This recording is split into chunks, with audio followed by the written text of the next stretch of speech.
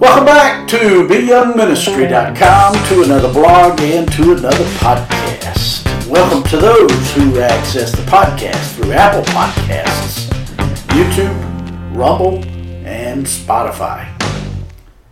Today we continue in our study of the book of Genesis. We're in chapter 26, verses 1 through 5, which reads, "There was a famine in the land, besides the first famine that was in the days of Abraham. And Isaac went to Abimelech, king of the Philistines, in Gerar.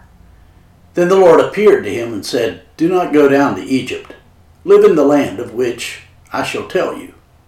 Dwell in this land, and I will be with you and bless you. For you and your descendants I will give these lands. And I will perform the oath which I swore to Abraham your father. And I will make your descendants multiply as the stars of heaven. I will give to your descendants all these lands, and in your seed all the nations of the earth shall be blessed. Because Abraham obeyed my voice and kept my charge, my commandments, my statutes, and my laws.'" That's Genesis chapter 26, verses 1 through 5. Today we transition into Genesis 26. We will see God directing Isaac to the location that will eventually set up a chain of events that the Bible refers to as the end times. The book of Genesis was given to us in order to pull back the curtain into how God has and will move throughout redemptive history. Whether times are good or whether they're bad, nothing can separate us from the Lord and His goodness. As is promised over and over in the Bible, the sure promises of the Lord will all be realized in those who love God and who are called according to His purpose. Isaac was one of the great patriarchs, but he was not as remarkable of a person as the others. If we were to go simply by the amount of space in the book of Genesis devoted to his life, well, there is not a whole lot said about him. There's a lot said about Abraham. In fact, 14 chapters in Genesis informs us. And there's a lot about Jacob, 11 chapters. But just about everything that Isaac did is in one chapter, Genesis chapter 26. Oh, there's a little bit in Genesis 25 about Isaac praying for his wife and about the kids that they had, but really it's incidental to the main story of the two kids, Jacob and Esau, which will follow in the ensuing passages. In verse 1 of today's passage we read, "There was a famine in the land, besides the first famine that was in the days of Abraham. And Isaac went to Abimelech, king of the Philistines, in Gerar." At about 100 years before today's passage, in the life of Abraham, there was another famine in Canaan. During the famine in Abraham's life, he mistakenly moved to Egypt for relief.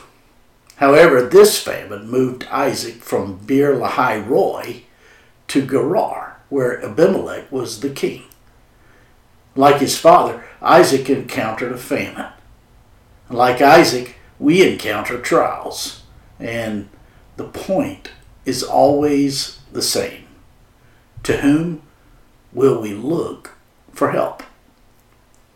Like Isaac, we go through trials because our faith in the God of the Bible only grows through the lessons learned through those times that we must have outside help.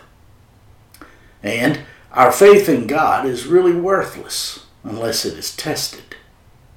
Contrary to what many believe, our faith does not grow on a steady diet of blessing after blessing after blessing. In verse 2 of today's passage we read, "Then the Lord appeared to him and said, 'Do not go down to Egypt. Live in the land of which I shall tell you.'" As in the days of his father Abraham, Isaac was facing hardship in Canaan, but food could be garnered in Egypt.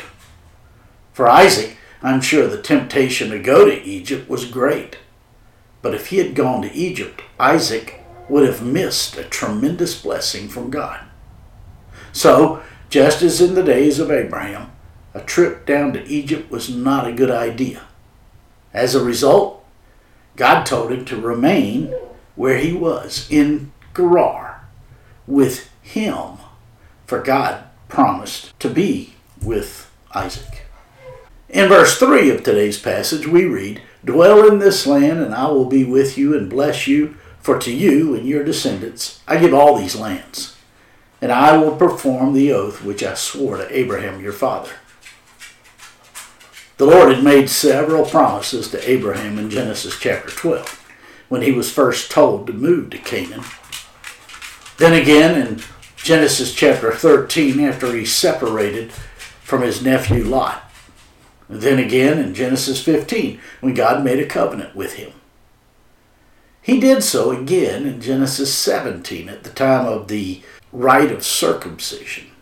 And finally in Genesis 22, when he asked Abraham to sacrifice Isaac on Mount Moriah. Out of all of the promises God offered to Abraham, two promises he explicitly refers to here in today's passage: the promise of his presence and the promise of the land. God told Isaac not to go down to Egypt, but to stay in Canaan during the famine. With this, the Lord offered to Isaac the opportunity to drill down deeper into his faith in the God of the Bible. Staying in Gerar was a bad decision, but God told him to stay because in staying in Canaan, Isaac would see God more deeply in his heart through this famine as he chose to depend upon the Lord, and the Lord chose to provide.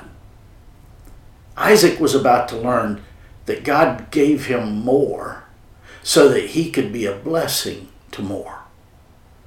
Charles Spurgeon once said, "God's heart, not mine, is the measure of his giving.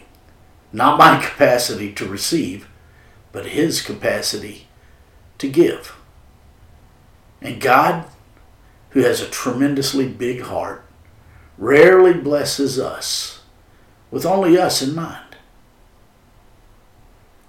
In verses 4 and 5 of today's passage, we read, "And I will make your descendants multiply as the stars of heaven. I will give to your descendants all these lands, and in your seed all the nations of the earth shall be blessed. Because Abraham obeyed my voice and kept my charge, my commandments, my statutes, and my laws." In addition to promising to Isaac his presence, God promised to Isaac and his people the land. To Isaac, God literally said, "I will give your descendants all these lands." The term for lands is mostly used to speak in plural form of the surrounding nations, or even the nations of the world, and not just the nations in Canaan. In fact, Ezekiel used it to speak of all the nations where the people of Israel were scattered in the exile in modern times. This verse speaks of the blessings of the Lord Jesus Christ to all nations of the world, and to the millennial kingdom and the messianic rule of Christ from Jerusalem, when all nations of the earth will be under his authority, and the land will finally and totally be given to Israel. That will happen during the millennium. God will be known throughout eternity as the God who keeps his promises, because during the millennium, all of God's promises to the patriarchs of Israel and to David will be fulfilled. God has already fulfilled the personal aspects of the Abrahamic covenant. Abraham did go to the promised land. He did have many descendants, and he is the forefather of many nations. Several hundred years after Abraham, Joshua led the Israelites to claim ownership of the promised land, but not all of the land. In fact, they've never lived in all of the land God promised. The specific boundaries that God promised in Genesis chapter 15 and Numbers 34 were much larger. Not even Solomon ruled over this particular area according to 1 Kings chapter 4. The covenant God made with the patriarchs was that Abraham and his descendants would have the land, and all of it, forever. This will come to pass in the 1,000-year reign of Christ on the earth at the end of time. Biblical scholars estimate that the land promised to Israel is approximately 300,000 square miles. They currently occupy around 8,000 square miles. In times past, they have occupied more, but they have never occupied the full 300,000 square miles. That is, until the millennium. And God is true to his promises, as we shall see in the future. My friends, I trust this blog and this podcast are helping you in your walk with the Lord. If I can be of further assistance to you, shoot me an email at beyoungministry@gmail.com. Hey, have a great day.